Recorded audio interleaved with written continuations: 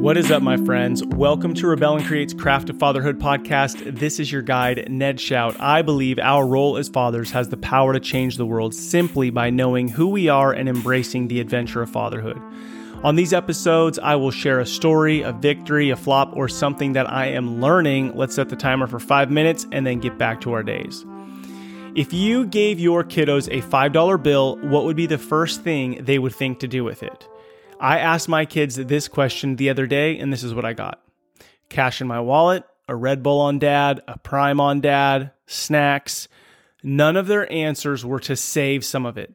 All of it felt like free money to go get something immediately, and I'd spend all of it. And you know why? If you told me you were going to give me $1,000, I would think to either pay off debt from money that I spent 6 months ago, or to spend it in multiple ways, or like, what is something I'm waiting for? What's something that I'm wanting? And we're kind of addicted, I would say, to this idea of like, oh, there's a package coming from Amazon. I mean, how many packages do we receive a week? And what's so funny is it's almost like it's just about opening the box to see what was inside. And then we're less concerned about what's inside that box, because whatever that thing was that we ordered, we were excited about it a week ago when it gave us that instant gratification to order it. But then when it showed up, there wasn't that same excitement around whatever the item was. I could think of several things over the past year that I've ordered that aren't really being used in my day-to-day life. Now, my view of money has changed a ton the past 3 years. And the past month, I have had deeper realizations about finances. And it's just one step on, my financial journey. And one of the things that I've dug into the past month is the book Law of Success by Napoleon Hill, which is an enormous book. I think it's 25 hours on Audible.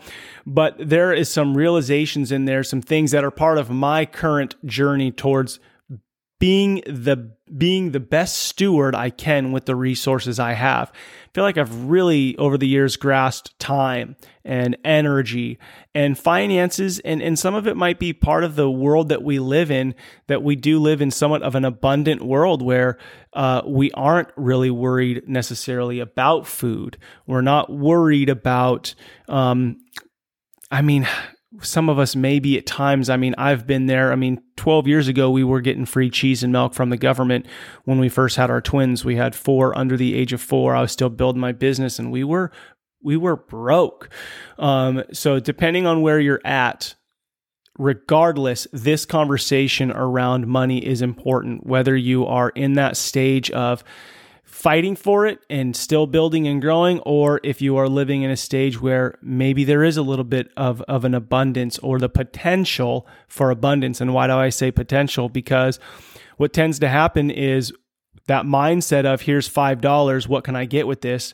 Well, as soon as I get a pay raise, I tend to already know what I'm going to spend that on. It's like, how did I live off of X 10 years ago, and now I'm living off of 4X, and it still doesn't feel like there's extra at the end? It's because I got a more expensive car, or I bought the more expensive groceries, or whatever it is. We tend to spend what we make. And I remember hearing a statistics once that, Americans spend like 105 to 110% of their income, which is bonkers. Is at a certain point, it won't work anymore. So here's what I want to talk about, the thought I want to put into you. So, we have to teach our kids about money. And if we're not good about it, we have to learn it ourselves and learn along the way. Back just as a note to that book, I am going to make my kids read that book before they leave my house. So you guys, we got to become good stewards with the resources given us: time, energy, money. Today we're talking about money, but we got to learn it ourselves. And the key here is we have to learn to save. This is a habit that I have not created as well as I would like to, and thus I haven't taught it to my children as much as I would like to. And I think sometimes the entrepreneur mindset is I can always go make more, which is true. But at the same time, there's a discipline in creating a habit of saving money so that when opportunity arises, you aren't turning to a credit card, you're turning to your own resources to be able to jump on that opportunity. So I think action is key. So I'm going to share some action items I'm doing with my kids, and take what works for you and ditch what doesn't, or find something that works for you. But teaching your kids about saving is critical. So right now, what I do with my kids is something I've been doing, but if they read a book, so I have a whole library of leadership, self-development, growth, autobiographies, biographies. If the kids read a book, they get $50 put into savings. Now, the savings can be used for three things. It can be used for college, it can be used for your car, or it can be used for a business investment. Or I guess, because we had this conversation yesterday, if you save it till 18, 19, 20 and you want to use it as a down payment on a house or put it towards that, you can. But $50 and then $10, you can do whatever you want with. So $60 for reading a book. And they have to do one a month. If they don't read that one for the month, then they have to give me $10. We just implemented that last night. Okay, something that we started to implement a year ago, and I'm bringing it back full force because of the saving thing, is when we do our monthly family meeting, each kid is going to have 3, 4, 5 minutes to show, here's how much money's in my checking, my savings, on my green light card, which is great. Check that out if you don't have that for your kids. Great way to teach about money. Here's what I made this month through babysitting, cleaning, whatever means that they can get money. Here's what I spent. Okay, this is really important because my kids are starting to go. My kids are 10 to 17, so they're starting to go like, go get a hamburger, go to Dairy Queen, go wherever. And I want them at the end of the month to see, hey, I made $200 cleaning or babysitting or yard stuff, whatever. And I spent $120 on what? Like, what do I have left for that? When I'm also saving, like my son's saving for an electric bike. Okay. So I want them to see that. And then here's what I'm going to do. And you can do this to whatever ability that works for you. But to teach my kids about saving, I am going to match them dollar for dollar. So at the end of the month, when they move into the savings, which can only be used for one of those 4 things, I'll match them dollar for dollar.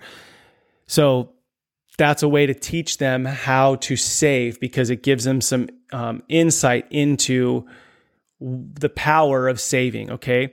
They are starting to pay $10 a month on their cell phone, which we should have done a long time ago, but implementing that for real now. Couple other things that I've done, which might be helpful. When the kids were little, there's a great Dave Ramsey kit you can buy that has like teaching your kids how to do chores. And there's like these storybooks and stuff. That was great. And we did the jars with the kids. That worked when they were like under 10.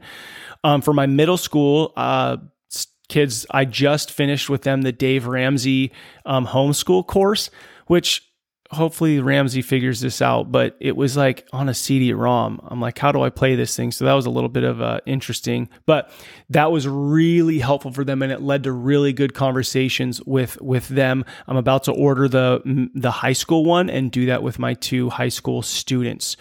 As far as a breakdown for save, give, and then save for something smaller like an electric bike, and then money for spending, I'm still trying to decide what the percentages is that I want to promote to my kids. There's so many different things out there, but it's part of the conversation. So here's the thing. This is an open dialogue. This 5-minute conversation isn't going to like all of a sudden change the game for you or for your kids, but this needs to become a part of your rhythm and your life to become a person who saves, create that discipline, and then to teach it to our kids. We as a country and as homes live in so much debt right now.